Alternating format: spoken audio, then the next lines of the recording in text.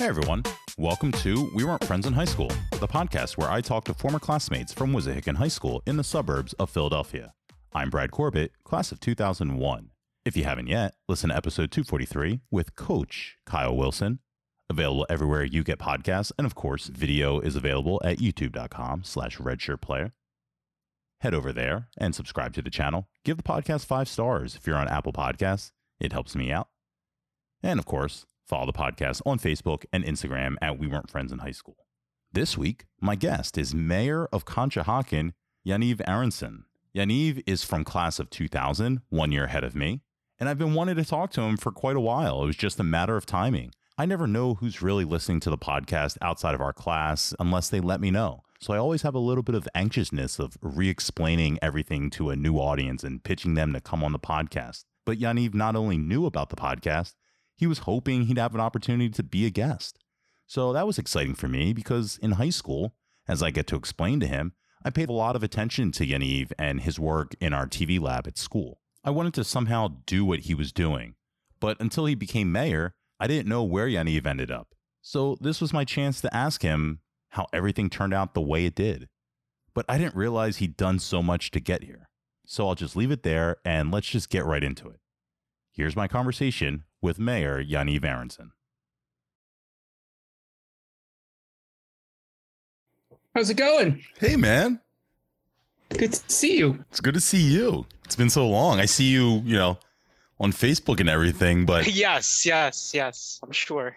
It was funny. I was Ryan Conway and I went to a Phillies game like in the fall, and we were talking about this show, and I was like, man, is he ever gonna ask me to be on the show? And Ryan was like, I don't know, man. I think you have to be from 01. So when you texted, it was pretty awesome. So Yaniv, it's interesting because I think my first question is like, at what point when you were like doing the Wissahickon TV show, your own like the Stilo show, what point did you decide you want to and could be mayor of Conshohocken? Oh man, it was a journey. Well, let's back up, right? So so because of that TV lab class, it really built this love of filmmaking in me. So I went to Penn State for film. And then after graduation, moved out to Los Angeles and ended up working in reality TV. So so back then, like mid 2000s was like cooking shows, travel shows, ghost hunting shows. Oh, wow. Kind of thing. So it was really cool, really fun. I just didn't click with LA. I just didn't click with the industry. I happened to have a producer on one of the shows that was from Philly. And she had left the industry and went to teach film at West Philly High. Oh, yeah. And she said, I'm leaving. I'm getting a job at QVC. I think you'd be great to take over my spot. You'd make a great teacher.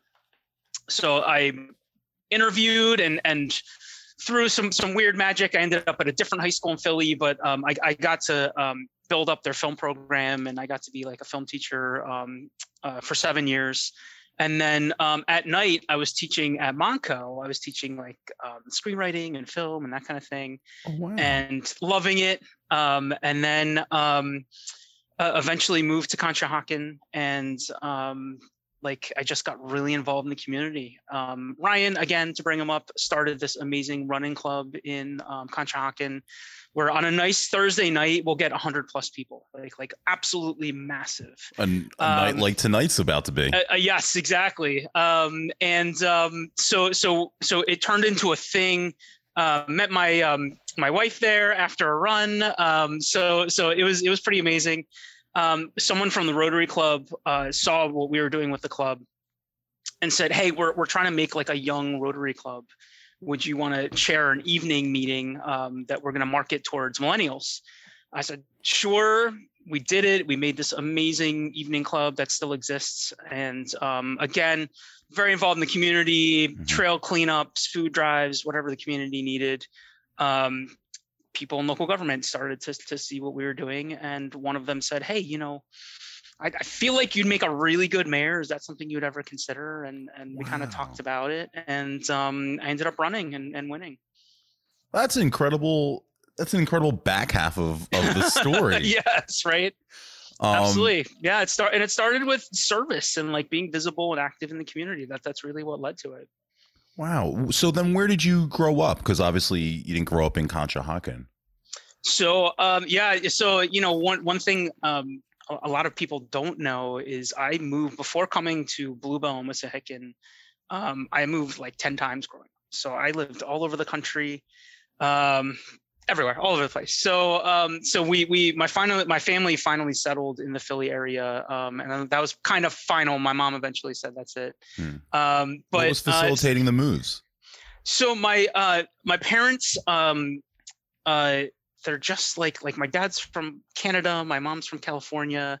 They actually both met in Israel because they just had a passion for Israel. I was born in Israel, so I'm actually an immigrant. Wow.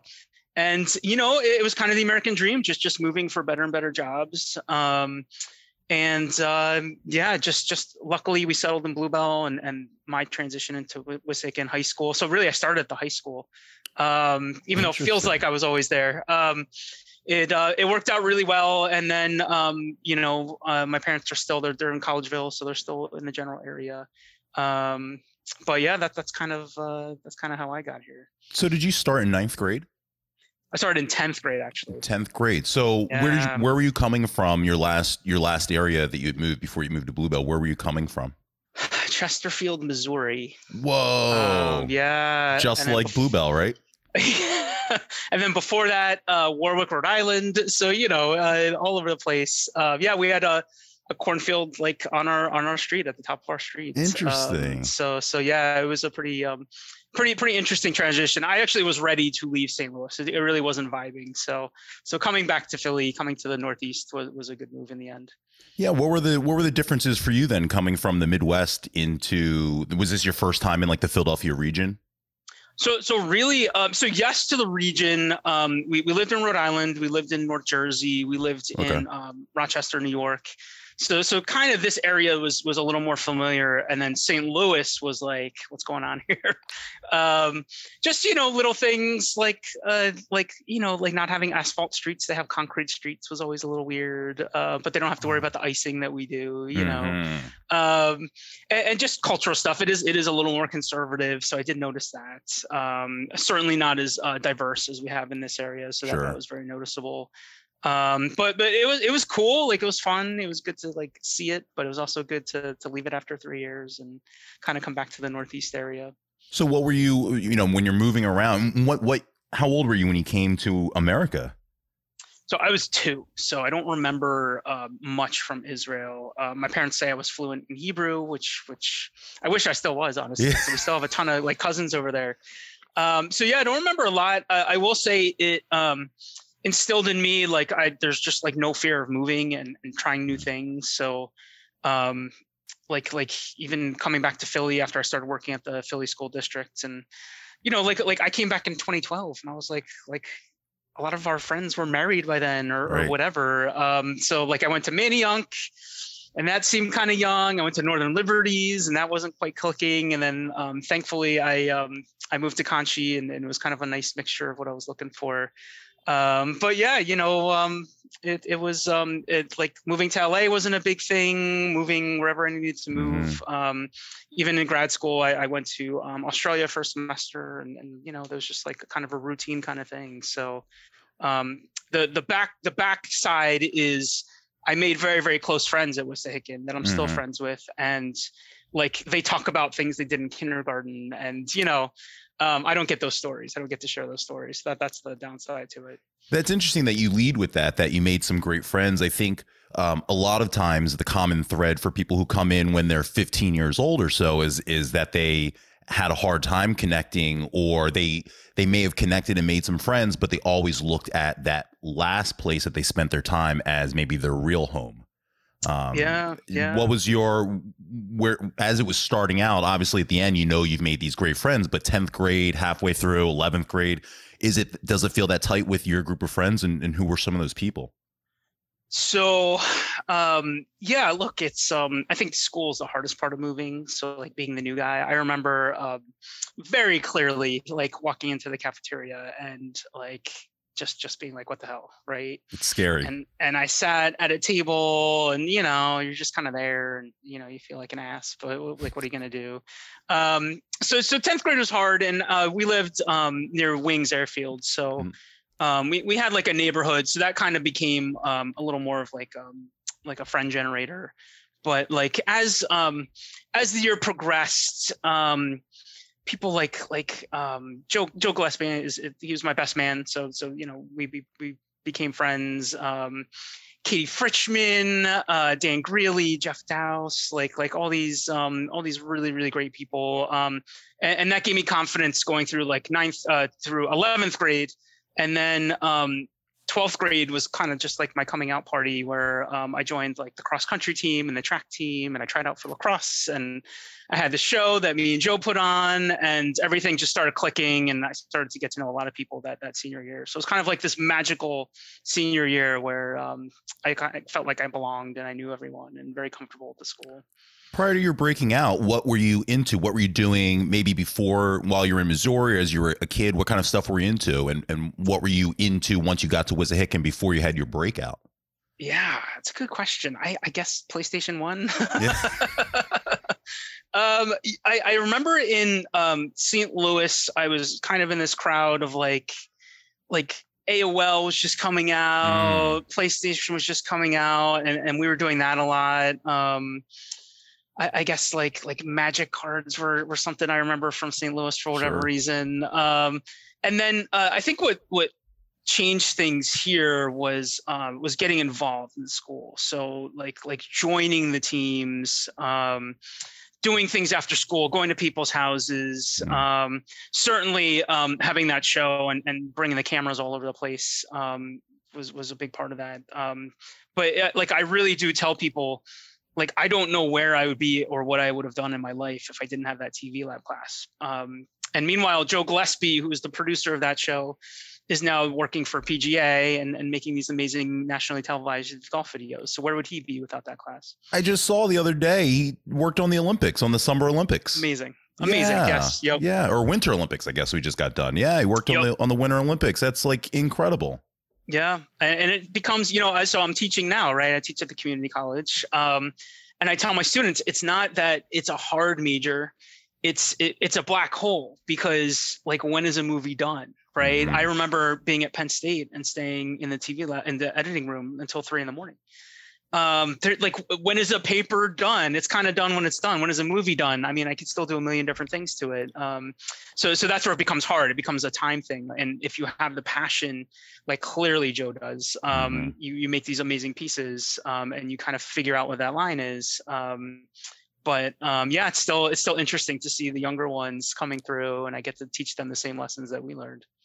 It's funny, for me, I joined TV Lab my senior year, and my whole life, was doing childhood acting and modeling. And I did not know that. Yeah. So I was doing like runway shows for Strawbridge and Clothier, and, going on auditions for all that, and Little Giants, the Rick Moranis, Ed O'Neill football movie. Like, I auditioned for 2 different roles in that, and never got anything bigger than like a Jerry Stackhouse Habitat for Humanity commercial, and so that was like my big thing. But I always thought that I was gearing up to go into theater in college, so I did the musicals all through middle school, high school.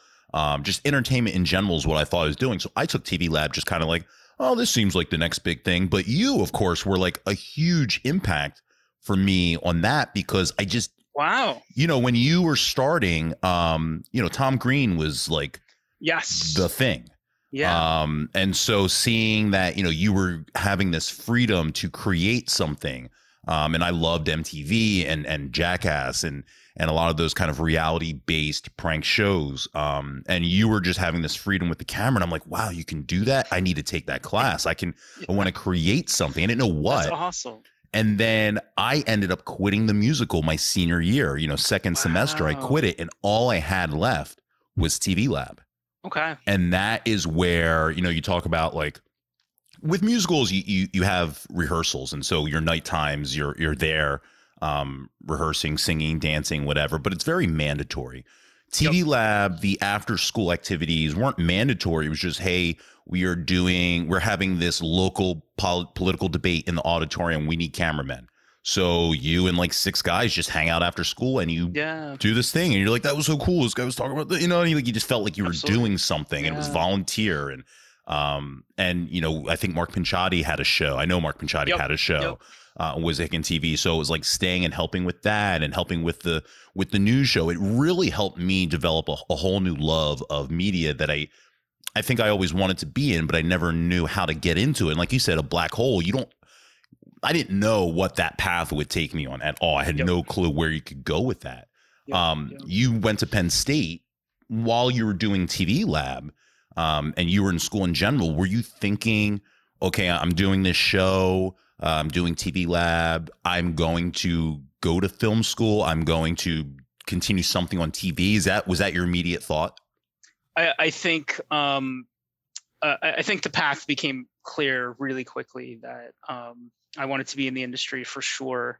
It's interesting. As much fun as I had on the TV side, and weirdly enough, coming back to TV professionally, I ended up through film school wanting to direct and like write and kind of be on that side. So I shied away from actually the technical side and wanted to be a little more like producer director.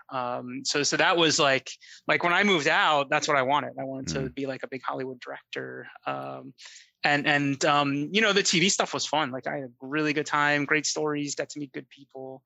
But it wasn't like the vibe. It just wasn't what I wanted. Like the LA vibe. There. Yeah. I felt the same way. I just had a hard time connecting with the people I was trying to make friends with. And when I spoke to Hank Jones, who lives out in LA and took a similar path after college and is still out there and killing it. One of the big things for him, he said, was you have to have your group. You have to have your, I can't remember the exact name that he used, but you have to have like your crew to hold you down that you can relate to. And that's something I was never able to find in LA. And I'm guessing you as well. So it's interesting. I moved out with a guy I met, one of our alumni, 99, Brandon Amelot. Okay.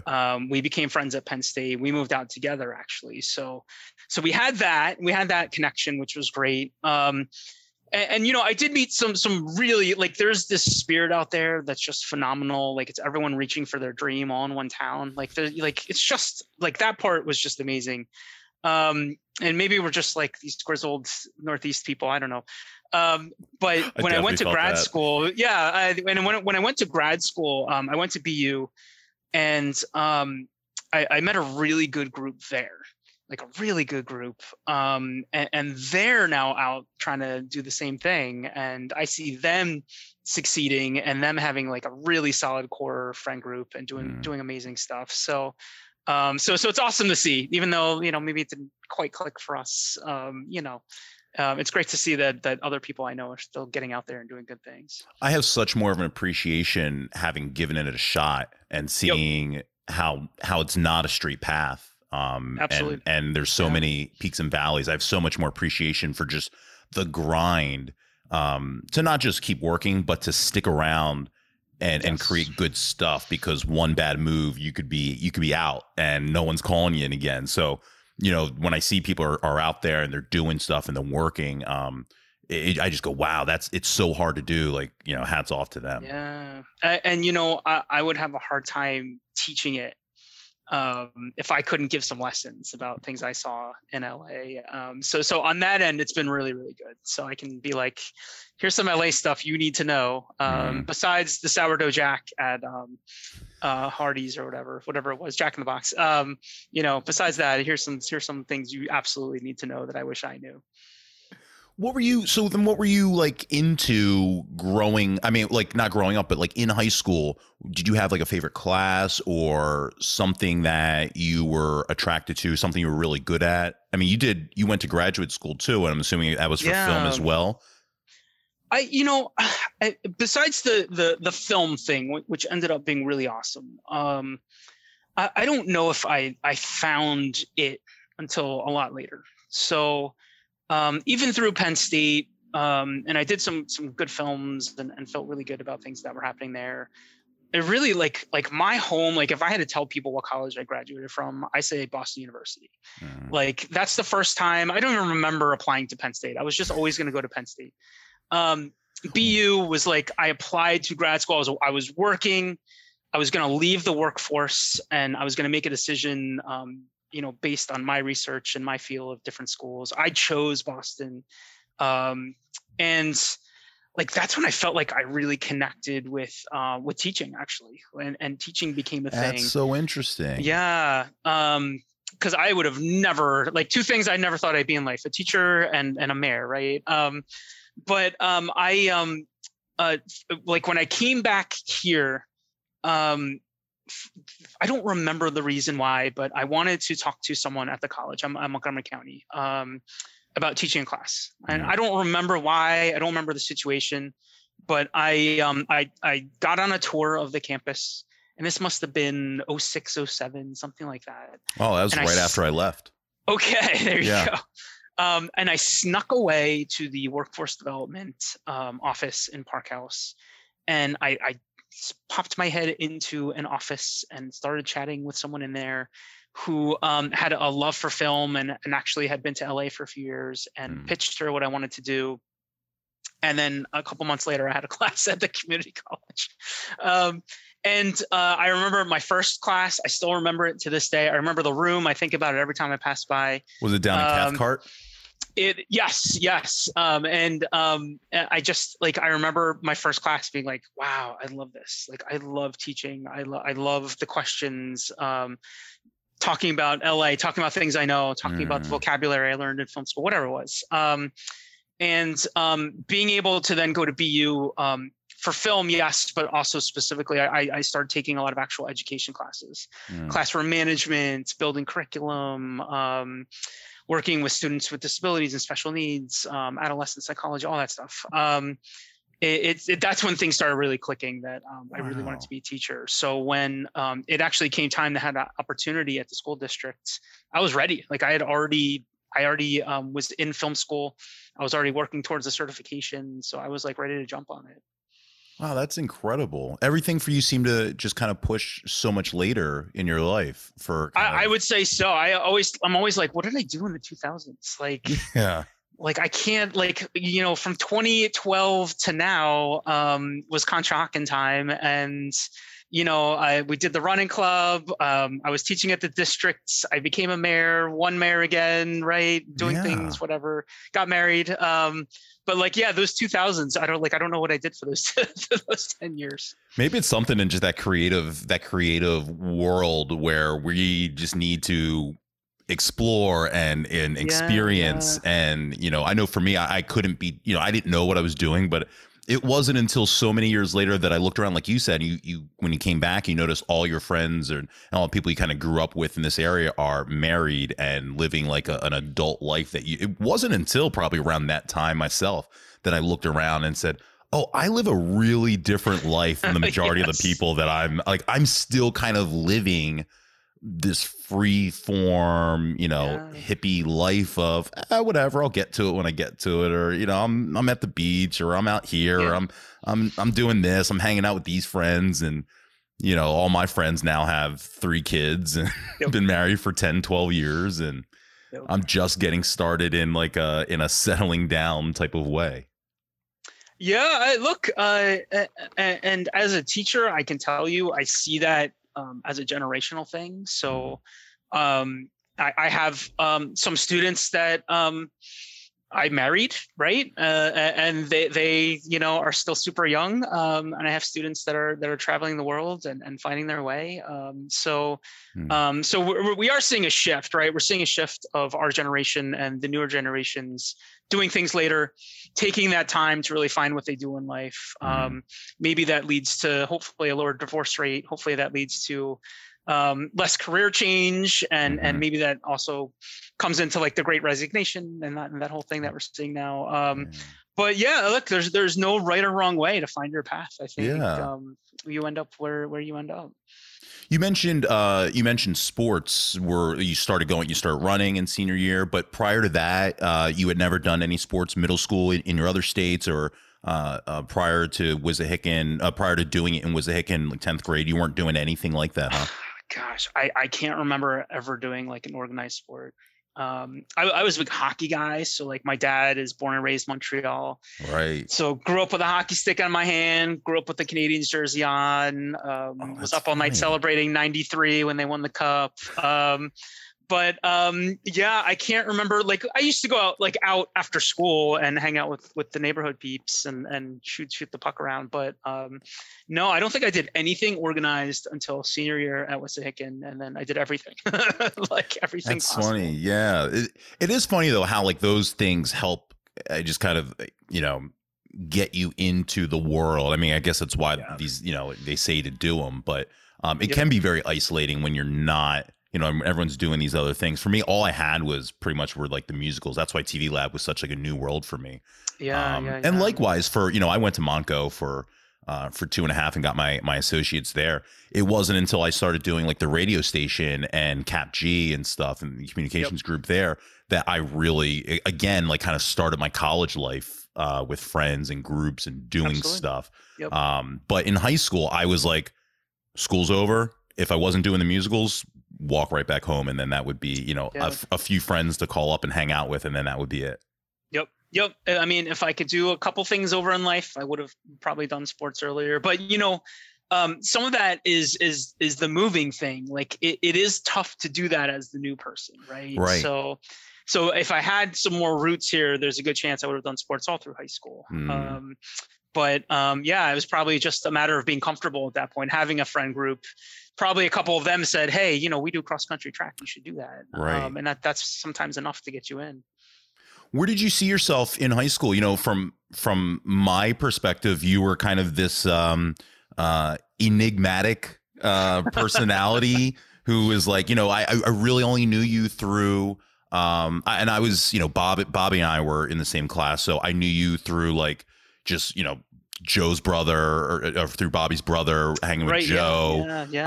And then, just seeing you with this TV camera. So you're kind of just like, wow, he does like with this wild stuff. This is funny. Like what kind of kid, but prior to that, and that was your breakout. How did you see yourself? We're always kind of in these stereotypes when we're younger. Were you like the weird kid to the students at Wissahickon? Were you bullied? Were you just quiet and people left you alone? So 10th, 11th, I would definitely say quiet. I think Stilo show and Mayor stuff aside, I'm probably a little more introverted and shy, like as a default setting. And I see it because my wife is so extroverted. so I see what that mindset is, and that's not me. So quieter, I think having success and having people like having a show that was on TV, like gives you confidence and makes you think, wow, like I'm doing something people enjoy. That's super interesting. Maybe I should keep doing this. But I would say much, much quieter the first 2 years. And then come senior year, when all that started happening, like one of the interesting things is behind the scenes, there was so much drama.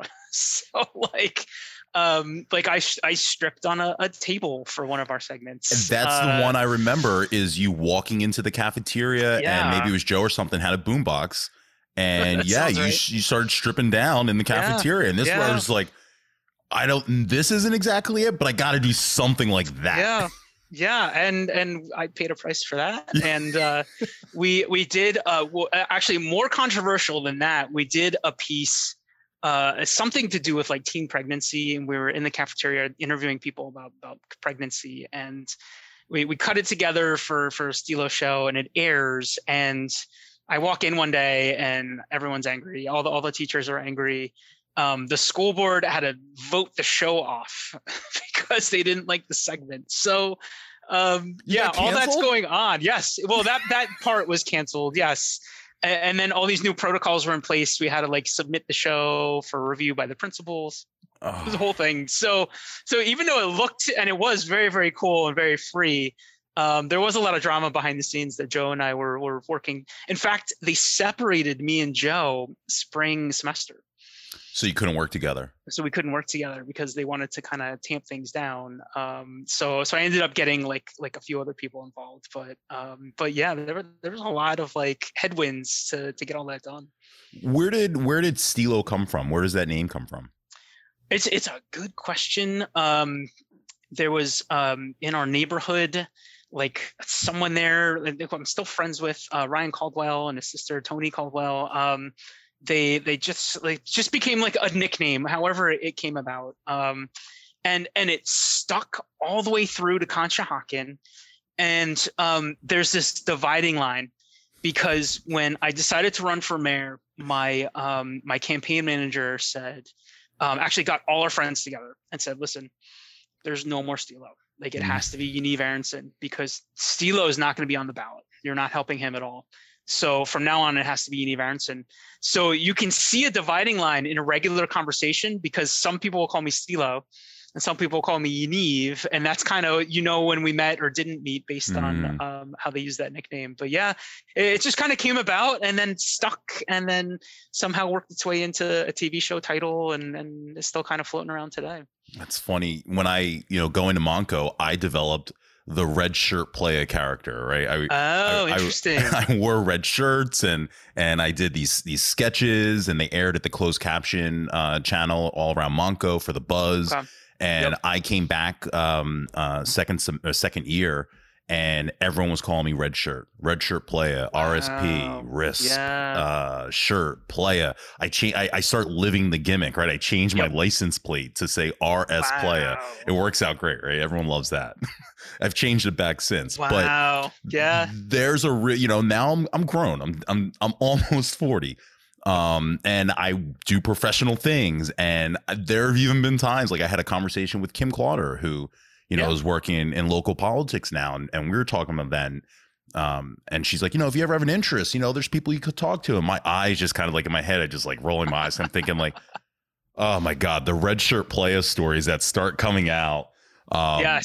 Yes. For you, me even like asking you about this, to ask you to talk about being Stilo and stuff, I was a little worried that like I didn't want to drag you into anything, Yeah.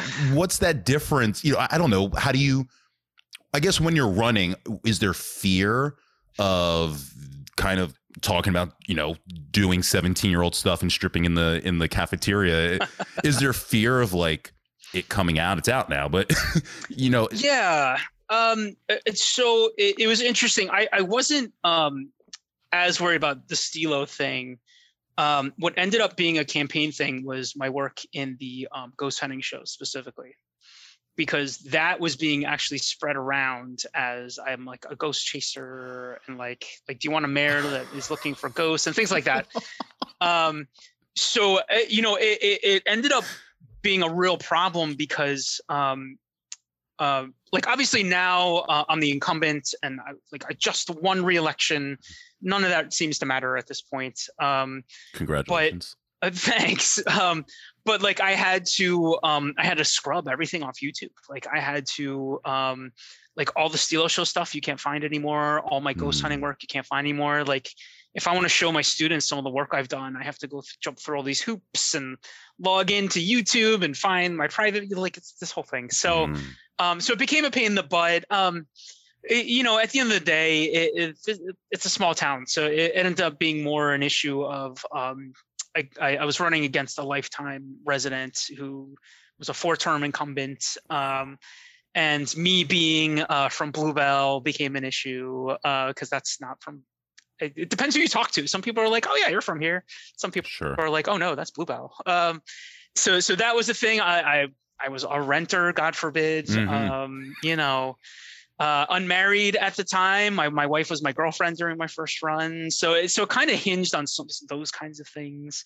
And luckily, I just worked my buns off and just like him, just door knocked and talked to people and had a really good vision for community and doing things. All the things you see on my social media are what I campaigned on. Like, I just want to be out there every day doing stuff and talking to people. So, so that luckily that won over all the other stuff. Did you date in high school? I went on one date. I took Sarah Miller, Paige's sister. Yeah. We went to Final Destination 1. Yeah, all right. And she was so scared, she actually left the theater 3 times during the film. So I was like, oh, this isn't going well. But yeah, that was it. I went on one date and I can't think of any others. That was like my first date. And I didn't get my first girlfriend until probably 4 years later, until I was a senior at Penn State. I was actually running a campaign for a guy in the film program that was running for class president. And just one of his friend group, me and her started clicking, and she became my first actual girlfriend. But that wasn't until I was 21. So that was like my first girl. Yeah. Was your friend group dating in high school? Were you like, yes. Were you like left out of that like type of equation? Was it a very friendly, hey, all welcome? I know high school dating can be very different / not real dating at times, and it can just be more like we're all just group friends. But you know, for me, I had like a few friends that were dating, and I always kind of was like, oh, how do I get in there? But I was never in that world. Yeah, I was the same. I guess I was just never there. And even Joe, like as close as Joe and I were, especially then, like he was always dating someone, and that never seemed to bother anything. But yeah, our friends, like, it's funny, they've all kind of dated each other. Some of them married each other, you know. But no, I guess I never felt, you know, left out or that I can remember anyway, feeling that way. But it definitely wasn't until later that, like, really coming back from Los Angeles, like later in the 2000s, when I really started to actually actively date and feel like I was in relationships.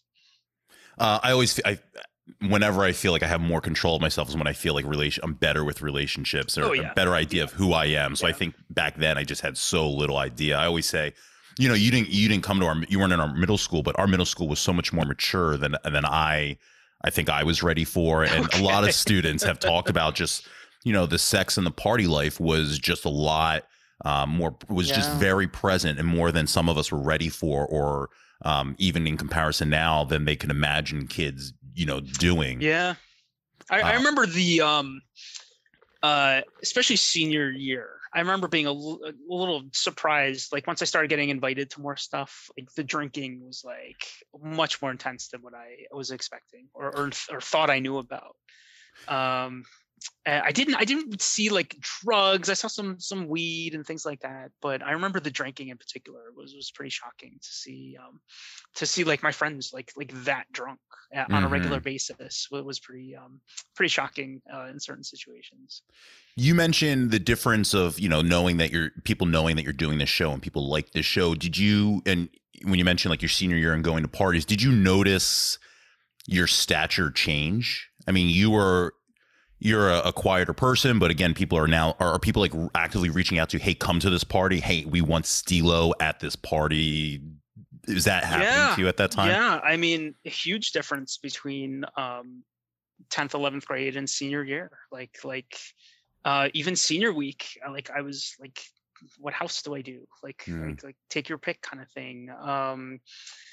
Yeah, it was just, it was just different. Like, I guess I didn't think about it necessarily. I was happy to be invited and to do something, I guess. But you know, there was still stuff. There's still stuff going on 10th, 11th grade. But yes, exactly that. I think there was more going on, but I was also out there more. We had a crew like Joe, Katie Fritchman, John Reardon, Ryan Conway, Pete Schumer. We're all working at Valley Forge Brewing Company, which is now PJ Whelihan's. So I started working there because Joe was working there, and that became like another way to talk to people, meet friends, and that kind of thing. So maybe a little bit from Stilo stuff and more just being out there and like knowing more people and being on the teams and getting a bigger friend group. I think that all can kind of contributed to a much busier senior year. You mentioned Valley Forge. Did you have a job prior to that? Were you working through school?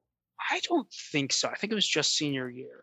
But the best job I ever had was being a host. Like I loved being a host, like answering the phones, chatting with people. And I had the blonde tips, like the whole deal, like scratching off the tables, whatever it was. I just loved it. I remember loving it. And then I remember the boss one day, I would answer the phone, still remember it to this day. Valley Forge Brewing Company, Bluebell, this is Stilo. How can I help you? And the owner was on the phone. And he wanted to talk to a manager, and then the manager came up to me and was like, yeah, you got to use your real name. He was like, who's the Stilo guy? I was like, okay. And then Fridays after that, and at the Montgomery Mall. Oh yeah, classic. So I was like from Office Space, I was that guy, like all the flair, all the buttons. But I still, to this day, hosting was like my favorite job ever. I just loved it. Oh, that's funny. Talking to people and getting out there. Yeah. Just kind of schmoozing them, making sure that the 40-minute wait was, not a big deal, that kind of thing. Yeah. Did you have a favorite teacher? So Miss Rogowski was our TV lab teacher my senior year. And that was a cool story. We actually, I don't even remember who the teacher was supposed to be, but she went on maternity leave and never came back. Miss Rogowski was from QVC, and that's why I was able to get away with as much as I got away with. So a twist of fate. Miss Patterson for English, just amazing woman. Gone way too soon. She was just awesome. And then I think favorite of all favorites, Mr. Curcio for English senior year. Just a really fun class. Like he treated us like seniors, like he had fun with us. And it was kind of like a little more free, a little more off the cuff, a lot more creative. Like we started the day with journal entries that we would all write and wanted to share. Like that's how he started the day. So it really set a tone of like, this is going to be a really fun class. So, and then Senorita Satinsky for Spanish, like she was just awesome and understanding of all the craziness that kind of went along with. Yeah. Coming from the Midwest, did you have to take any foreign language through middle school and I'm assuming, was it ninth grade? Was that high school out there in Missouri for you, or was that still middle school? That was so it was definitely middle school. I think I took Spanish. I've always taken Spanish. So Spanish there, Spanish here, Spanish at Penn State. Ended up actually working out very well for the move to Los Angeles. Right. Spanish just always clicked, always made sense. I loved Ricky Martin back in our day. So yes. I can still do Copa de Vida in Spanglish. Perfect Spanglish. Absolutely 100%. People always, the Spanish class, and I guess all foreign language classes. I know a little bit for like Japanese, we have this, but that's where I would always get like the pop culture of stuff that I wasn't intaking myself. So that's like where Spanish classes where I would see Toy Story and The Lion King and, all these, and we listen to Ricky Martin, the Spanish versions over and over and over again. And it always happened in Spanish class for me. Yes. Yeah. I remember we had a teacher, this was in St. Louis, I think it was in 8th grade, who really was into the pop culture. So he would play all this, he's like, oh, you don't know Azucar Moreno? They're the best. And he would play like whatever songs. And then I would hear about them or see them years later, and I'd be like, "Oh my god!" You feel so validated. Yes, absolutely. It was pretty fun. Least favorite class? That's a good question. I don't know. I guess maybe I blank it out. I don't know. I mean, I can't think of anything, like nothing stood out at me or scarred me that I'm like, man, I just hated that class. Yeah. I remember, I can tell you like worst moment, senior year, I asked a girl to the prom and dead set on it, thought it was a sure thing. And she said no. She had already accepted someone's request. And that was like the first heartache ever. And I don't remember what class I was going to. I know Joe was in there with me. And I was just like sitting there, like just in a daze. And he's like, dude, what's going on? I told him the situation. He's like, oh. And that was like the first heartache, the first like thing. And that was like the most, heart-wrenching moment of my existence at that point. Isn't that funny how like things like that would just take over our entire world? For yes. Did you have like a favorite? I mean, you were doing media, so did you have like a favorite TV show back then? Ooh. I mean, definitely like, I think we all watched like Seinfeld, and we all watched that Thursday block on NBC. Like Friends was on there, and ER was huge. Was that Mad About You? What else was on there? Must see TV. Will and Grace was on there at some point. Frasier was on there. So we grew up in like this really phenomenal time of some pretty creative and brave TV. At least for network, yeah. For network, for sure, yeah. And this was, there wasn't a Sopranos yet. Like that shift hadn't happened. I think like X-Files, it was definitely imprinted on a lot of what I did. And like once I did shift over to filmmaking, I've always had this passion for horror movies. So I wrote horror movies. I loved watching horror movies. I shot horror movies. My mom always jokes about, there was a weekend where they were going away and she saw like tubs of fake blood and axes all around the house, because that's what we were going to shoot. Even at Monco, I taught a horror movie class specifically, which was awesome. So it's still a passion, still something I love watching and talking about and writing about. Do you have a favorite horror movie? That's such a hard question. I have a bunch. I would say if someone asked me my absolute favorite, there's a Belgian horror movie called Spoorloos. Oh, you're deep in it. Yes. And it was remade in America called The Vanishing with Kiefer Sutherland. But the whole point of the film is the ending, right? It's kind of like Sixth Sense style. The ending is everything, and then the whole movie plays off of that. And the original ending, you watch it, right? And there's like a before in your life and an after in your life. Like that's how intense it is, right? Like you are changed as a human being after you watch it. It's that disturbing. Not a drop of blood. Okay. Like nothing gruesome at all. It's all psychological. It's all really intense. And then the American version changes the ending. Mind blowing. But yeah, that is it's just this extraordinary, unbelievable movie that will rip your soul out. But yeah. I went through a time, definitely probably my senior year, maybe a little bit before. I remember I loved renting horror movies. I didn't have a lot of experience with horror movies, but I was really into a fad of like those 80s horror movies, starting with like, I think my buddy, I think Scott Ritter had told me like, oh man, you got to watch Halloween and Halloween 2, like back to back. And I remember renting those and I was like, wow, like I have a thing for vintage. Like I just love vintage stuff, film, music, whatever. And then I started going after like Prom Night and High School Massacre and Carrie and just these, everything that like our teen horror movie genre, phase, I guess, of the screams that we're all based off of. But then going to film school, it's funny. Everyone does try to do horror. In film school, I think, because I think the budget wise, right? Like the lighting, all that stuff doesn't have to be perfect. Location can be kind of minimal. But that's where I started getting exposed to so much foreign film and Italian and French horror. And I don't watch a lot of foreign films now, but it's funny, back then, that's like all I watched was foreign films and especially horror, and Japanese horror is. Yes. Oh, my favorite. And we grew up with J horror coming in. Yeah. And, but it ruins me because everything that comes out now is a remake of something I saw as a Japanese original.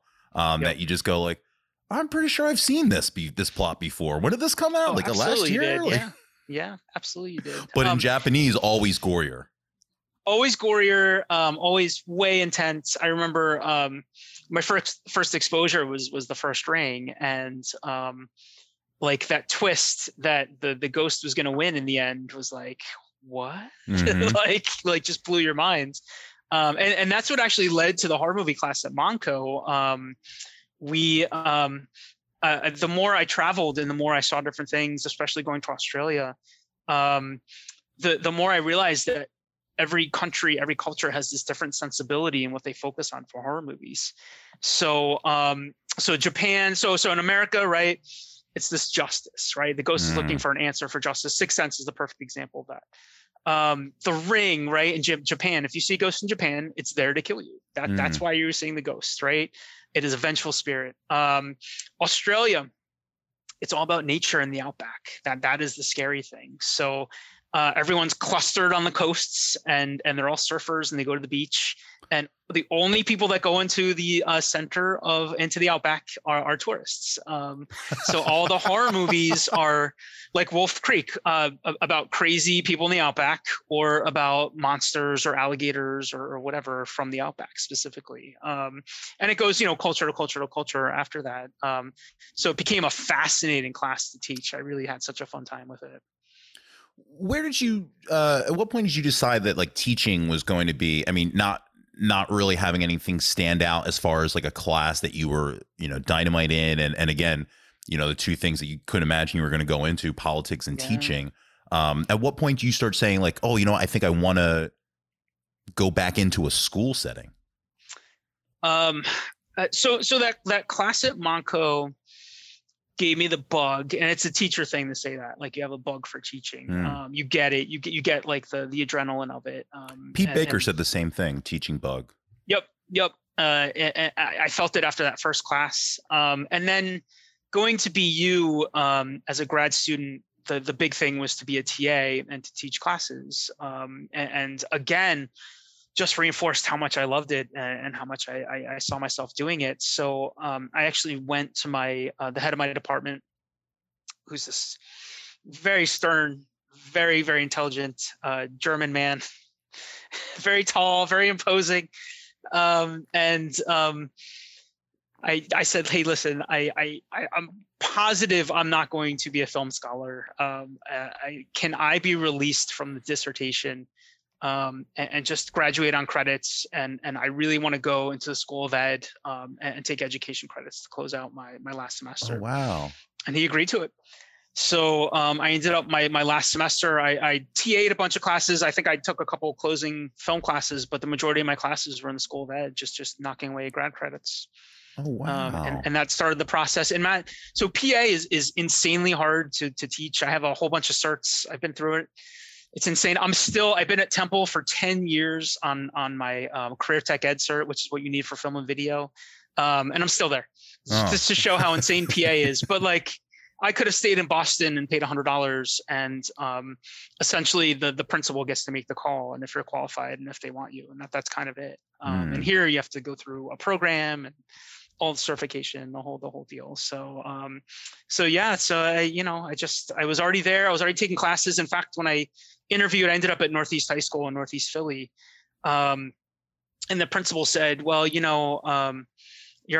already at St. Joe's getting your English cert."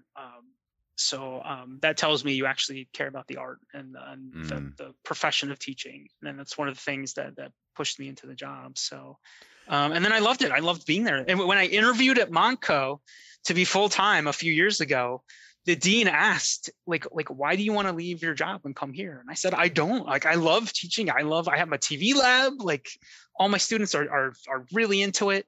I just really want to be at Montco. Like, I've been here for 10 years, adjuncting. I really want to be here full time. So that was a great answer to give, obviously. But yeah, just really, it just clicked. It kind of, you get to be like, the focus for those 45 minutes or whatever. So it feeds that. And then what's really cool about Montco specifically is because I did track and sports, and because I taught film at a high school and competed against all these other schools, I know all the feeder schools going into Montco. So when a student tells me they're from Methacton, they're from North Penn, they're from Springfield, they're from Colonial, Wissing, whatever, I know the school. I may know the film faculty, or I've run track on campus there. I have a good sense of where they're coming from. And it's really cool that I can say, I'm from Bluebell and I graduated with Wissing. It just feels really good to be able to say that when I'm talking to people on campus. So all that worked out really, really well. And I'm happy about that. What was your, I mean, you said you always knew you were going to go to Penn State. What was that process like for you? Do you have any brothers or sisters or? Yeah. So I honestly, I don't remember the process. I just know I only applied to Penn State and I got into Penn State and I went to Penn State. I don't remember any conversation otherwise. And my parents weren't from the area, so it wasn't like we had this Penn State lineage and I had to do it on that end. Did older brothers or sisters or younger? I have two younger. Okay. An interesting fun fact, because my family loves to move. My junior into senior year, we moved from Narcissa Road to Skippack, right off Skippack Pike in Skippack Village. And I got a waiver from Wissahickon to let me continue my senior year as long as I could get to campus, because they couldn't obviously do bus service. So I had a car, that wasn't an issue, but my family, I would actually commute from Skippack to Wissahickon every morning and every night. So, wow. So that became intense, but they went to Perk Valley. And then I think they both went to Penn State too. I don't know. So you were the first to do the college thing in your family, then in that your generation. Yep. I mean, everyone goes to, not everyone, but a lot of people go to Penn State. So I'm assuming like, it's like, that's where people are going. So you're like, whatever. Yeah. I only applied to Temple. It was the only place I applied. There wasn't like much of a process for me either. It was just like, well, I know Temple. I don't remember it. I don't. So BU was the only time I had like a big decision. Like I got to choose between a few schools that I got into, and BU just kind of fit with what I wanted to do. And they actually had a very specific focus on being a TA, which I knew I wanted to do. I went to like the day BU ended, St. Joe's began. I took an online accreditation program there, so to get my English teaching certs. So I did that, and then literally that ends. I go to Immaculata, and I go for my doctorate because I'm like, man, I really would like to be an administrator one day. I have to get a doctorate, and then meanwhile, I'm still taking these classes at Temple to keep my certs up.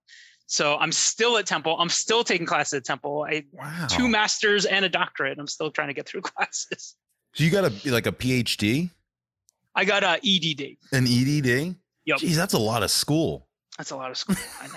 Yeah. You really got your stuff together here, man. You really, it's incredible. And all the degrees are in a Tupperware bin somewhere in my parents' basement.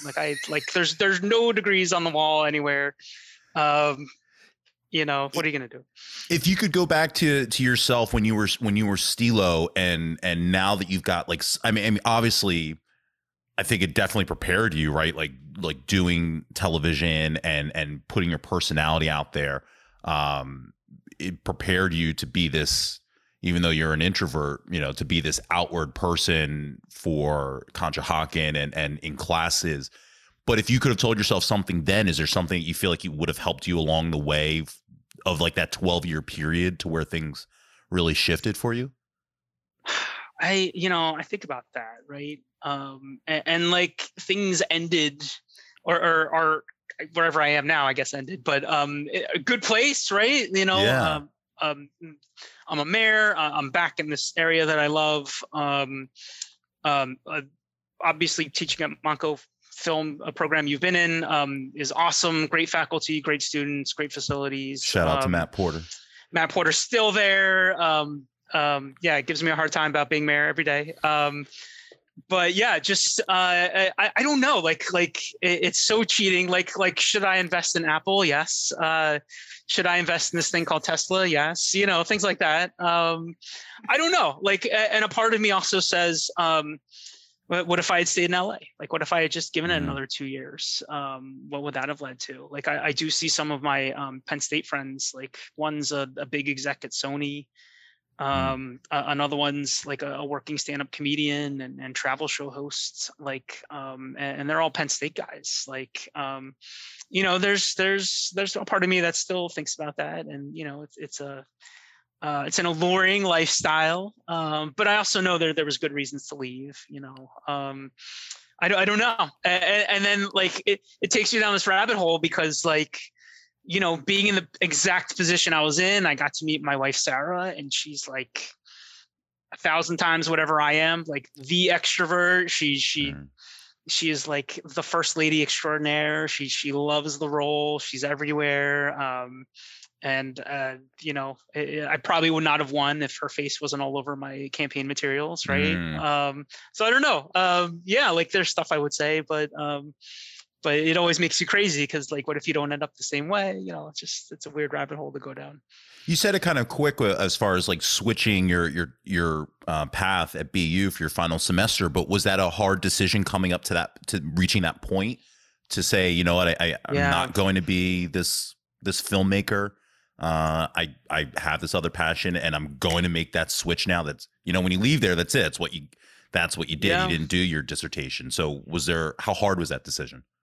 So I think actually by then it was made. So I was going to be a teacher, right? It was kind of a decision of like, do I want to be like the scholar, like academic film teacher, like film 101, or is it okay to go into secondary and kind of teach a little more hands-on? And that was kind of more that decision. The decision you're talking about was like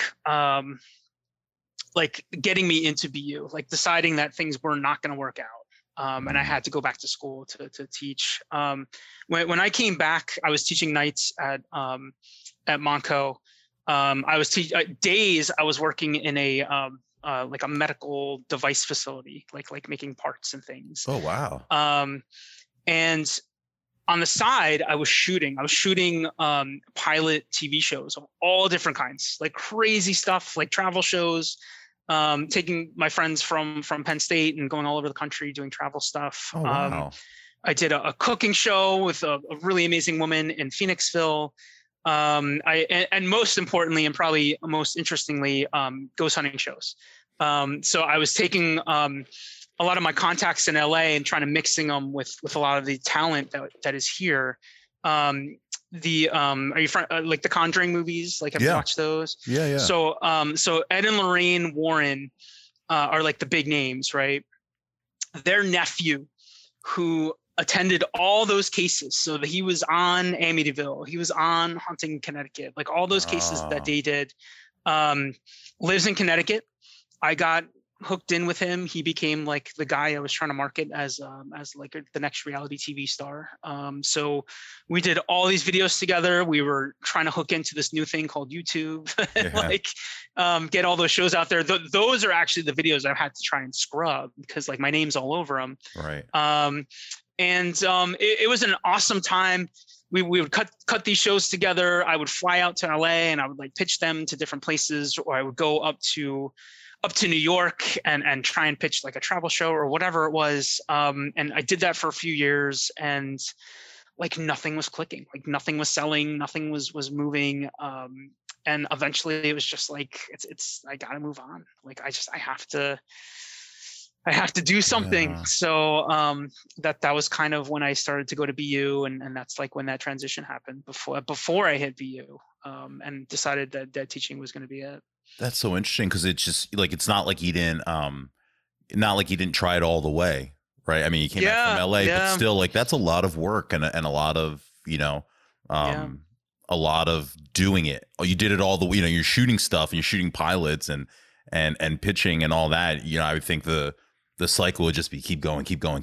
Very rarely do you hear people saying, you know what, I got this other thing that I can do that's a different route and I want to take it. I remember just like thinking one day, like, it's not going to happen. It's just not, like, it's not going to work. Yeah. And that was it. And interestingly enough, he ended up selling a show a couple years later to, maybe it was the Sci-Fi or something. And he had a couple seasons of a show called The Haunted Collector. Okay. And so he took over that museum that they have in the house. He took it over. So I've been to that museum many times. I've shot it many times. So when I see the movie, I'm just like, it's kind of mind blowing to see that it became such a big thing. Oh, that's funny. Yeah. What about music? Always like to talk about the music of the high school era. Yes. What were you favorite artists or bands or albums from that time? Boy bands, all in. NSYNC, Yeah, Backstreet, NSYNC, 98, Backstreet, 98. 5. Five was all right, a little too hip hoppy for me. Okay. I was sugary sweet, still am to a large extent. Yeah. I was all about when the lights go out. That was my. That was good. Yeah. Like we had a really poppy time to grow up in, but yeah, like Justin Timberlake, still rocking out to all the Latin stuff that was coming out was big for me. So Ricky Martin, Mark Anthony, Enrique, like all that was huge. Yeah. All the girls, right? Brittany, Mandy, Yeah. Jessica Simpson, Christina. Yep. So I've always been, and my Wissahickon friends still make fun of me about how like just like the poppiest of the pop music was always my jam. Yeah. 100%. So it was like TRL after school every day, just watching. Yeah, that was Carson, and that was the thing. Did you have a one? Was there usually people? I mean, usually like I like Backstreet and NSYNC, but usually people are like one or the other. Were you one of the? Was like this is the king? So in my world, it was Ricky Martin. Yeah. Let's be straight. It was always Ricky Martin. To some extent, it still is Ricky Martin. I was probably Backstreet back in like the day. As I moved on and got older and more mature, switched to NSYNC, especially as Justin, kept coming out with stuff. Sure. And then in my older years, I recognize now how mind-blowing 98 Degrees was. And the talents of Nick Lachey. I have his solo album, and I know a lot of the words to it. But if any of them come on, I'm a happy camper for sure. So you're in Conshohocken. Obviously, you're in Conshohocken. Can you tell me just a little bit about what it's like being? Give me the pitch a little bit of what it's like, being in the area, and being the mayor of Conshohocken. It's a trip, man. The secret really is when I was in charge of the Rotary Club here, we put on this beer festival, and every year we would invite the local council people and the local dignitaries and the mayor to come hang out. We give them tickets, right? And the mayor would never acknowledge, respond to the email. And I remember when someone approached me about a run for office, and I was like, I emailed the mayor like 3 years in a row, and I've never gotten so much as a no thank you. I can answer an email, let alone go to the thing and advertise it and be an active participant. So that, when people ask me like what got me into it, and not to trash on anyone, traditionally the mayor is that person. It's that person that's been in town all their lives, and it's kind of like the celebratory role. There's not a lot of actual responsibility to it. The best way it's been described to me is the Queen of England. Okay, so whatever. It's still a good spot for me. But I just saw like deficiencies that like we are the digital era. We like obviously now we're kind of behind, but I knew Facebook, I knew Insta, I knew that I could connect with people and be much more open and accessible. So I just got this vision. Of like being the face of the town, having Sarah there, even though she was just a girlfriend at the time. But like having this young couple be the face of this young Conshohocken that's up and coming, young, open, trying to give some diversity to elected office, give the young people in town, which are a majority actually of the population, like a voice, even though I'm a terrible renter, but if the majorities are renters, they should have a voice too, and mayor seemed like a good spot for that. So I'm not going to be legislating. I'm not going to be setting tax rates. I'm just here to be an extra voice to talk to council, and to bring in administration where necessary. So just give me like a landscape of like what the vision was. And then I just had to like tell everyone what I wanted to do. Like that is like the secret. How did I do that? And I'm sure Kim said the same thing. I door knocked. I door knocked my ass off. I door knocked every day after work. I door knocked every weekend for 9 months, to the point where everyone knew me. I knew them. If you weren't home, I went back 4, 5, 6, 7 times. I left paperwork. I left my vision of having social media pages, having a website, which seems insane in retrospect that I even needed to say that, but that's where we were starting from. Having in-person office hours, having a focus on dogs, because that was a big thing that millennials were bringing into town that we didn't have infrastructure for. And just having this razor clear image of what I was going to do as mayor. And as nasty as the race got, and it got really nasty because I was breaking up something that had existed for decades, and I was an outsider. And we never, even to this day, we don't respond to it. I don't look at it. I just, here's the message. Here's what's going on. Here's what we're doing. We won, and that was cool. The first year was hard. Like, it was winning. It wasn't a huge victory. It was enough to where I really had to work hard to get people behind me, because you can't really be mayor with like 51%, right? You need everyone behind you and believing in what I'm saying and wanting to do. So that first year was just going everywhere, talking to everyone, having conversations, and then figuring it out. Like, there's no handbook. The law is very vague on what a mayor does.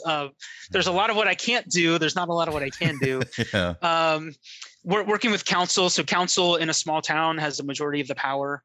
And the way it works is, in a small town, it's all council. And as the town gets bigger, council gets less powerful and the mayor gets more powerful. So that's why you have like Philly, with a very powerful mayor, and council is like a little less centralized. Here it's different. Here council's everything. I don't even get a vote on legislation. I can veto if it's an ordinance, but they only need 5 out of 7 votes to override. And I can break a tie, but it's a council of 7, so I've never had to do it. So it's a weird position. And the year I won, a lot of millennials all over the county did the same thing I did. So we had young, diverse mayors come into, Bridgeport got their first Black mayor. Royersford got their first female, first Asian mayor. What else? All of the county. Phoenixville got their first openly gay, first Filipino mayor. Like, just this amazing transition happened. This millennial mayor thing was like a big deal in 2017. So I've had people to talk to, and we've been able to like share what's going on and what we're dealing with. So that first year was really hard, just really trying to win people over. But it slowly happened. Like we are out there all the time. We do events all the time. Sarah has made the First Lady thing her own. So she's brought mental health as her big platform. So she does mental health trainings and suicide awareness trainings. And she's doing a women's self-defense later this month, like all these kinds of cool things. I do an arts festival, bringing in some of the film and artistry that mean a lot to me. First Saturday in every June.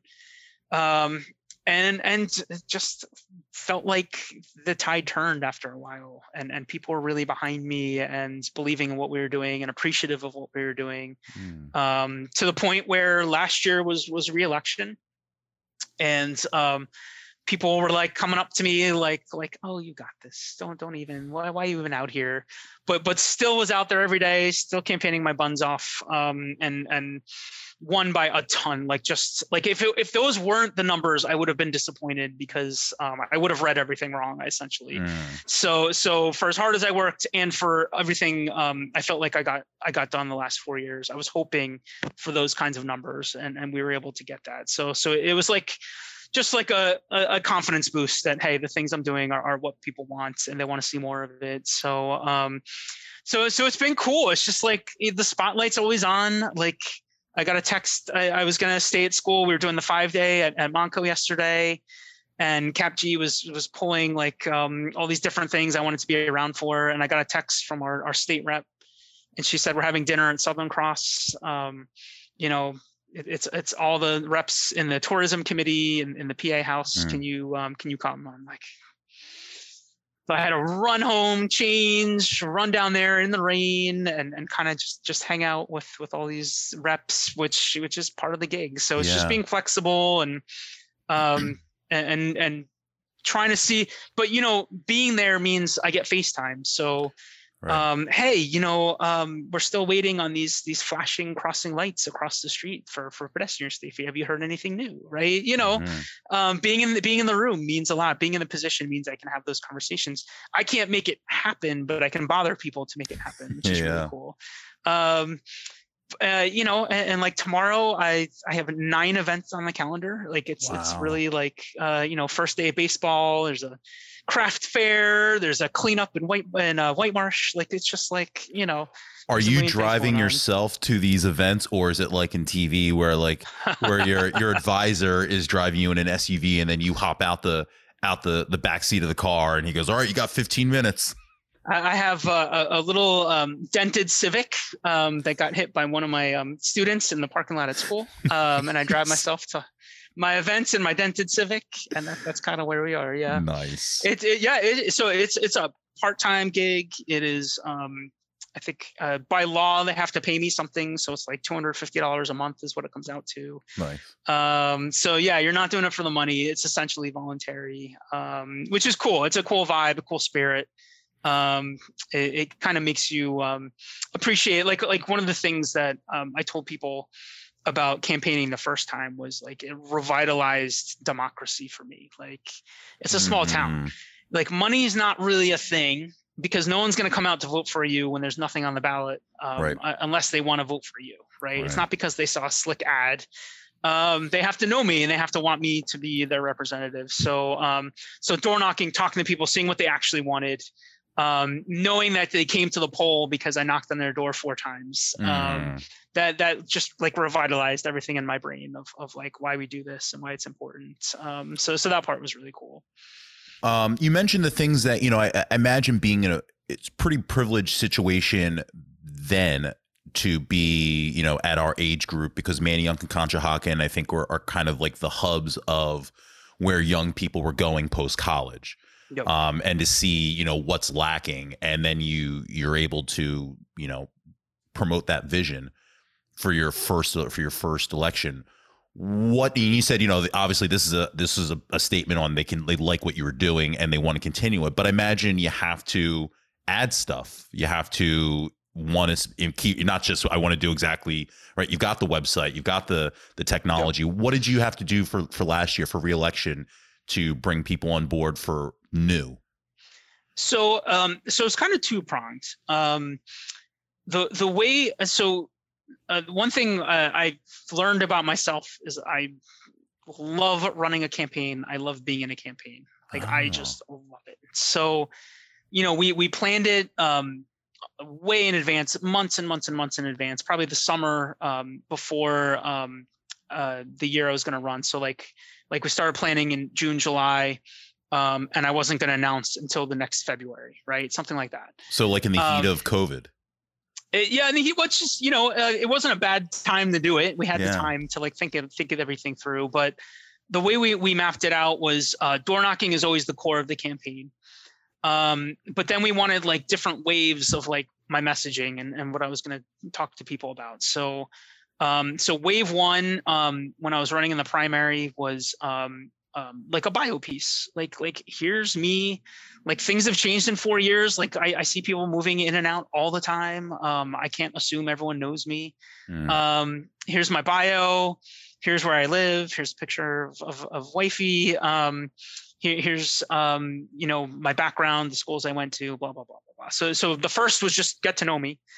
And then we focused, my big thing the first time I ran was actually on pedestrian and traffic safety, because the mayor, the one actual thing I'm in charge of is the police department.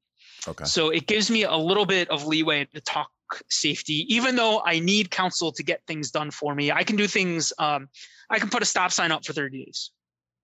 Council makes it permanent. Okay. I can do a bunch of stuff very, very temporarily, but without council, nothing stays. So, so that gave me a little leeway to say, I'm going to make sure safety is a part of every conversation. And one of the first things that got done was the running trail through town, which is like the heart and soul for me. Where I met Sarah, where I got engaged to Sarah, where she runs every morning, was all the intersections that cross the street in town were completely redone my first year in office. That's so cool. Widened, painted, new signage, new lighting, whole 9 yards. It looks completely different than it did 4 years ago. So I wanted to tell everyone what has gotten done in 4 years. That was the big thing. Like, we actually got stuff done. I'm going to put it on all my materials and talk about it. And then, and that's when you have an opening to say, here's also what I want to do. We have this Butler Pike, which we call Fayette in Conshohocken. Right. It's a 4-lane highway. It's a state road. It's kind of my white whale. It scares me. Like, I will be the first to say that. It scares me that Sarah runs across it every so often. And there's things I want to do to it, and there's things that I need the public behind me to do. So my first term, I wanted to get all new traffic lights and crosswalks, which we got. This term, we're having conversations about turning it from a 4-lane road into a 3-lane road. And then 2 of the streets without lights are going to get these lighted pedestrian walkways that I bothered our state rep about last night. So that's when you kind of fish in some of those, like, here's the vision I have, right? And then I closed this out in the fall, and it was all about sustainability. It means a lot to us as millennials, but it means even more to Gen Z, who actually have a better voting record than most other age groups, which is actually amazing. So I knew I wanted to close on sustainability. We've had phenomenal progress on sustainability here in town. So really just saying what we've done, and that this is the vision. We're going to keep working towards this goal of being 100% sustainable, was what I wanted to leave everyone with at the end of the campaign. And that was it. Like just making sure they knew, A, that we did a lot, and B, we're still trying to do more. And then in 3 years and 8 months, I'm just gonna go to sleep, take a nap. I saw a news clip of you of a few months ago when there was some vandalism in a cemetery. Yeah. And I think in general, I think we can all admit that the tolerance of politics has been tough in a public light, and points of views, and trying to, in your role, where your role is to not for legislation, but to keep the town together. What's been difficult, and what have you taken solace or almost, what are you seeing as like the bright light of how you've been able to hold things together in Conshohocken? So this is where everything comes together in a weird way. So having this media background is the backing for being able to communicate so clearly to residents, and knowing how to get a message across, knowing what works on social media, knowing that it's important that I put out a statement when there's a big incident, because it'll calm people, and it'll show people we're on top of it. That's where like all this film stuff ties in really well with the mayor's office and the things that I've tried to do. So before we get to the vandalism, let's talk about 2020. Yeah. So Conshohocken is so visible. It's so public. We have all the highways. We have 2 train stations. We have the river trail. There's like everything it's like the center of the universe, right? Sure. So when Black Lives Matter was happening in 2020, we had 8 demonstrations in town that shut down the road. And that was a challenge because what am I in charge of directly? The police. Right. And that was all of a sudden the flashpoint. So the pressure got ramped up, and the spotlight got ramped up. And I think that's where, people are like, well, it's the mayor, like they're not in charge of everything. But here's this like like, wow, like I actually have a huge job to do right now, because our messaging has to be on point. We have a very young population that really cares about what's going on. And we have a police force that have to be, I don't want to say guided, because I think they did a really, really good job. And it's different than Philly because it's a small town and we have 24 officers and it's a whole different relationship to the residents. But, you know, having a protest group shut down the road and you know, no justice, no peace, and saying things like that are, you know, not what police necessarily want to hear, puts us in a weird spot. So it came down to two things. It came down to my messaging and making sure that I was putting messaging out there that we hear you, we see you. The murder of George Floyd was just that. It was murder. And I have discussions with our chief and with our departments every day. And actually, here's what's really interesting. I'm coming from a Philly high school, youngest mayor in Conshohocken history. We were already having these discussions before Black Lives Matter was happening. So when people were messaging me concerned, I was like, look, I know this is a big time in our history, but I've been having these conversations for 2 years with our department. Like I'm glad everyone's joining the table in the conversation, but this has already been going on. The other big thing was I built up a relationship with our chief. It's kind of like this odd couple. He's been around on the force longer than we've been alive. He's been on the Air Force here. He's seen Conshohocken change from stabbings in the park to the mayor can't afford a house, right?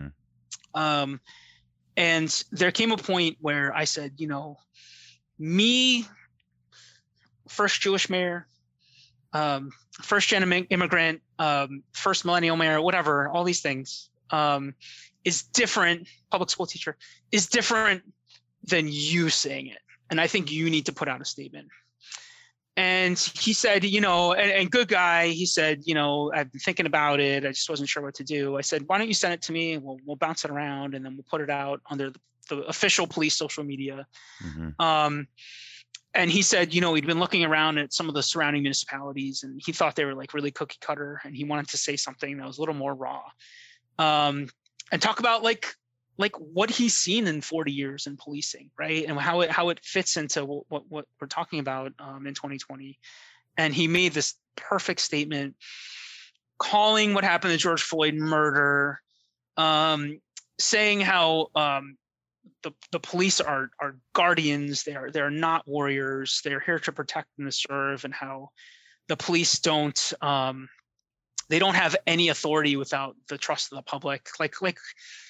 Everything you would want to hear in that conversation is coming out, and I'm able to clean it up and you know do whatever I need to do to help make it sound really good. But so from that to my message to making sure the demonstrators had a line and a contact with the police, so everyone was on the same page and knew what was going to happen at each demonstration. We got through it, and we got through it without any negative incidents. In fact, our chief and officers would often go to the end of the march and talk to people in the crowd and just have that public face, which was really, really good. And then that kind of is how I cut my teeth on like an emergency situation, an unexpected situation, and actually providing value in this weird position of mayor. And then when the graffiti happened, so we had, just for context, we had graffiti in 3 cemeteries around the area, Conshohocken, Plymouth, and White Marsh. It was the same night Russia invaded Ukraine. So we believe it probably is connected to that. It was all the same color and same font, so we think it's all the same people. It was also like anti-Semitic and racist and all this other stuff in Catholic cemeteries, which is really odd. So like a lot of stuff doesn't make sense. Like we don't think there was some organized plot. We think it was just people wanting to spread some hate. They did it in cemeteries in the middle of the night. Generally speaking, there's not cameras pointing at a cemetery. There's never really incidents that happen there. But we woke up to that terrible situation, and like, what do you do? right? Like, I called our council president. I said, I just wrote a statement. Can you, if you like it, can I put your name on it? She said, yep. I called Chris Monero, who's in charge of the Plymouth Township Council. He read it, he approved it, so I put my name on it. And then I called the chair of the White Marsh supervisors, and same thing. I said, if this is cool, can we sign off on it? We had a statement done within 10 minutes, and I had all 4 of our leaders on it and posted. And obviously it doesn't solve anything. It doesn't make things better, but it shows everyone we're on top of it. It shows everyone we care. It seems so silly, but you do have to say this is wrong and inappropriate and terrible. And we're going to give the police whatever they need to get this thing solved. It's like, you actually have to say that. So we said it, right? And we said it very quickly. And then, like, as a media person, I learned that things have changed. Usually, like, you need to write a press release, right? Like, you need to send a press release, and then that gets printed or whatever.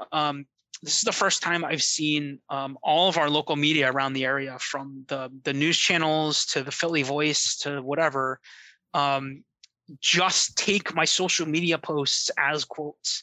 Never reached out for comment. They actually just use it as quotes all over the area. So that was a learning experience for me. So now I have to think about that every time I post something. Apparently that is now considered a quote.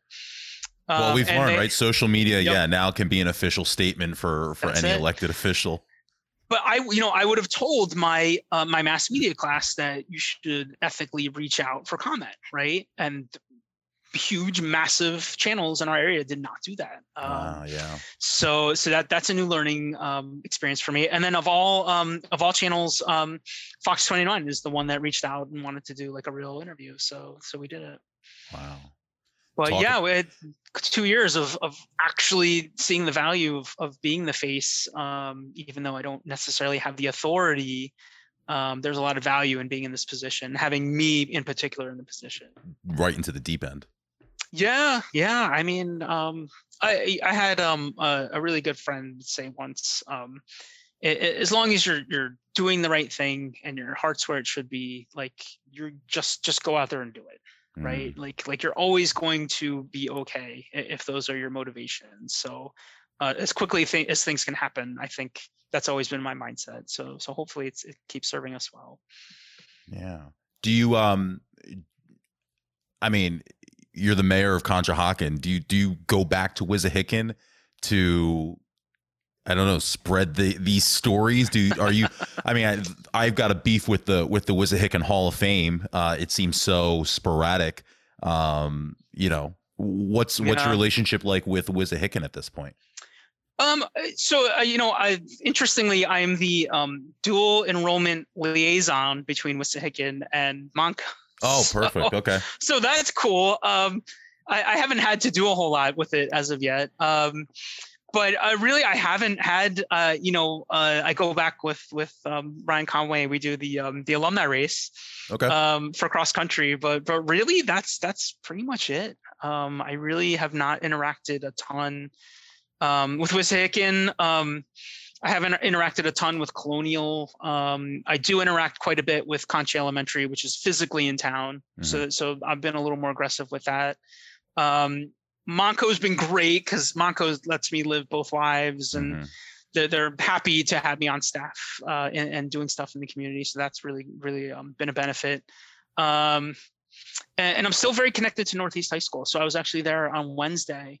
I serve as the chair of their occupational advisory council. So industry professionals that oversee their tech teachers. So they send us equipment that they need, and you have to have everything signed off by industry professionals that this is still relevant equipment and it's worthy of being on the budget and things like that. So I chair that committee twice a year with all their teachers, and then I proctored their technical exams on Wednesday. So I was actually in the building with the kids, and they had to like white balance the camera and shoot like a medium shot and color correct using Photoshop and things like that, which is really amazingly cool. Yeah, that's what they have to do. But yeah, I've probably been much more connected to that high school than anything else.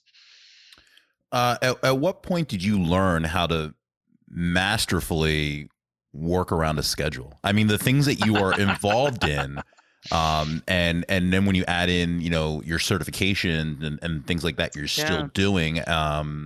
How did you learn how to do this? This is a skill in itself. Yeah, I remember being in the high school and at Wissahickon, and we had classmates that did this, right?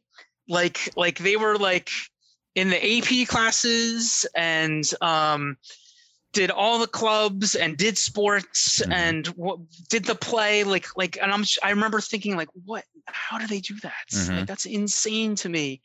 And here we are, right? Yeah.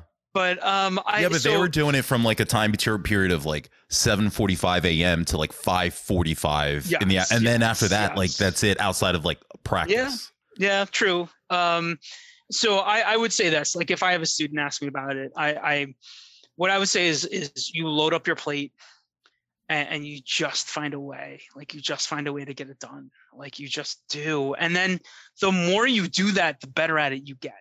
So yeah, I have like 9 events tomorrow. And I would like to go for a run or something. But I'm going to go from event to event. I'm going to get it done. My wife is away, so she's not going to be there to chat everyone up. I can kind of move a little more quickly, so that's good. And then I probably won't get my run because that's just what gets sacrificed, unfortunately. But you get better at it, and you get better at like looking at the week ahead. So my current class for Temple is just like very routine. So I have to read a chapter, take a quiz, do a discussion board, right? So I just have to make sure I do that at some point during the week. The biggest thing on like a marriage level is we have the shared Google Calendar. So Sarah knows what I'm doing. I know what she's doing. And then like, we know if one of us has to grab dinner or something, we know how to do that. So that's actually a skill we had to learn because we weren't like I'd be an event. She's like, well, it's not on the calendar. And I'm like, so we had to learn how to do that. So you just get better. You just get better at knocking things off the list. I personally need to get better at, saying no. I can't do everything. It's hard for me. I'm a yes person. I love staying busy. I love doing things. I feel guilty when I'm not busy. Like when friends like when I went to the Phillies game in October, September, whatever it was, I remember being really stressed about it. Like all Ryan is asking me to do is go with him to the Phillies game on a Friday night, right? And I'm like, man, I'm not going to be able to knock tonight. I'm losing a day. I'm going to be tired for knocking tomorrow. And then, of course, I went. We had a great time. We caught up. We got buzzed, and we called all our old cross-country friends and FaceTimed them, and they showed us their babies. And, and we're sitting in this. And, of course, the Phillies lost by like 12 runs, so it was perfect. But that's important too, and making sure that you leave time for friends and for decompressing, and then trying not to feel guilty about it. But I also know I'm on the clock, and there's a lot on my shoulders, and I do represent 9,000 people, so right. I do have that responsibility, and I take it pretty seriously. So you feel that, like you feel like you have to be on point. You have to keep your stuff together.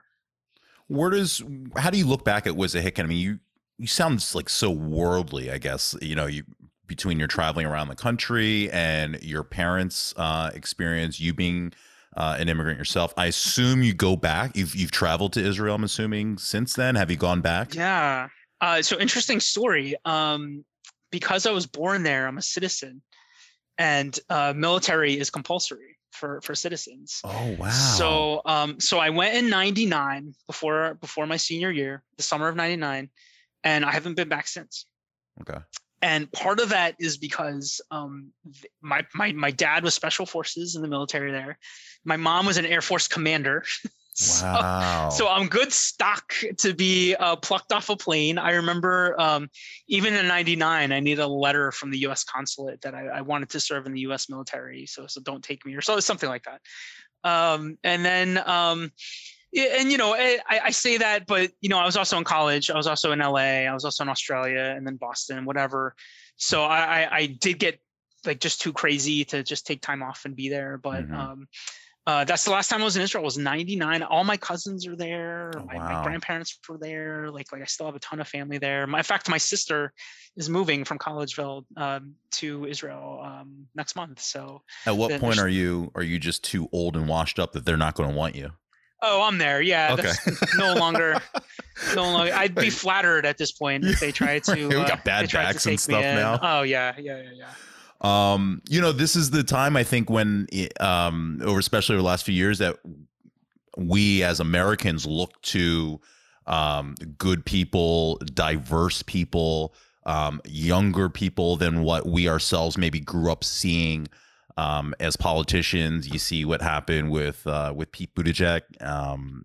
For you, is mayor what you want to accomplish? Do you look down the road and say maybe there's an opportunity to influence something bigger? Is that in your forecast at all?